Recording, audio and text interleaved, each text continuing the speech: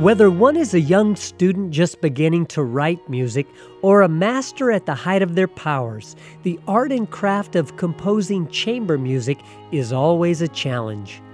Welcome to the Savannah Music Festival Live. I'm Rob Gibson, director of the festival. During the next hour, we're going to listen to three very different but unique chamber music works that include fragments and masterpieces. One is by a very young student, and it's his only piece of chamber music to have survived.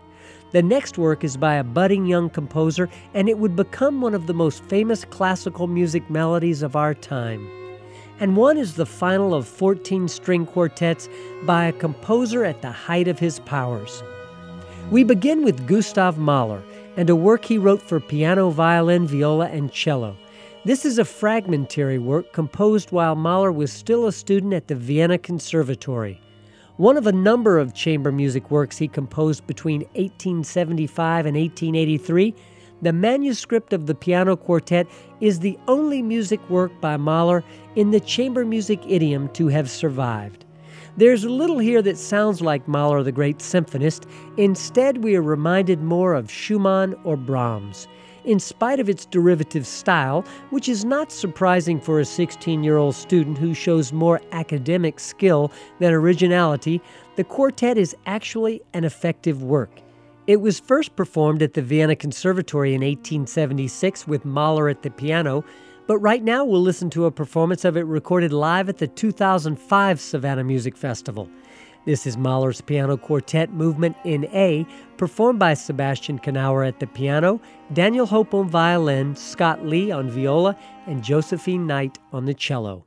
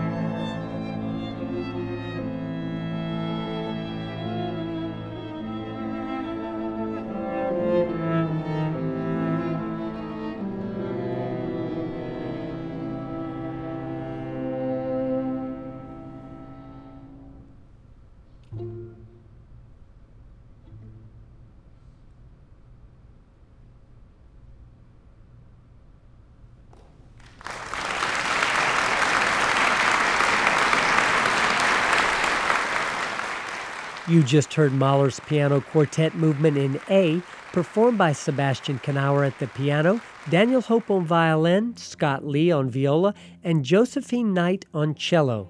That work is the only surviving piece of chamber music written by Mahler, and it was composed in 1876 when he was 16 years old. Next up, we'll travel forward in time 19 years to the year 1895, going from Vienna to Prague. During his career, Antonin Dvorak composed 14 string quartets that span the years 1862 through 1895. His final two quartets, with their autumnal glow and mastery of form, color, and expression, are a fitting summation of Dvorak's considerable achievement in this genre. Dvorak's tenure as director at the National Conservatory in New York had lasted from 1892 through 1895. In April of 1895, Dvorak and his family began their voyage from New York to Bohemia, before spending the summer at his country house outside of Prague. He returned to the Prague Conservatory in the fall of 1895 and began to compose once again. But rather than complete the A-flat major quartet, which he had commenced during his American stay, he started a new string quartet in G major, which he would finish in December before resuming work on the A-flat major quartet and finishing that by the very end of the year. The A-flat major would be his final quartet, the product of a master at the height of his powers, calling upon a lifetime of experience. Right now, we'll listen to this work performed by the Emerson Quartet during their two-night all-Dvorak programs at the 2010 Savannah Music Festival. Violinists Eugene Drucker and Philip Setzer, violist Lawrence Dutton, and cellist David Finkel perform String Quartet No. 14 in A-flat major, Opus 105 by Dvorak.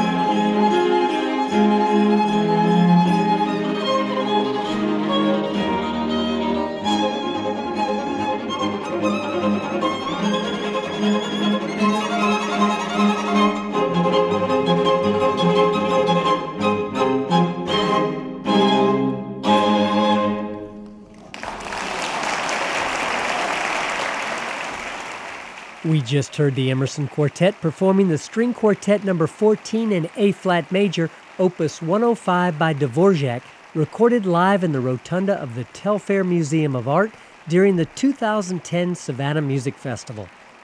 And you're listening to the Savannah Music Festival Live, produced for Georgia Public Broadcasting. Right now, we'll travel 40 years further in time and go from Prague to the small mountain town of St. Wolfgang, Austria, just outside Salzburg. It was here in 1936 that Samuel Barber wrote his first and only string quartet, though it didn't end up the way he intended it to. That's because its second movement eventually overshadowed the entire opus once he transcribed it for string orchestra as the Adagio for strings. Since a projected last movement never really came together, this piece as a whole became marked as a vehicle for bringing the Adagio to life. The second movement, now almost invariably played in its orchestral version, must surely be counted among the most familiar pieces of American concert music. It has become a popular classic and even exists in a choral version. The performance here, however, is played in its original version as a string quartet, which serves the work well. Violinist Daniel Hope and Lorenza Burani, violist Carla Maria Rodriguez, and cellist Keith Robinson perform the second movement of Samuel Barber's String Quartet No. 1, Opus 11, live at the 2009 Savannah Music Festival.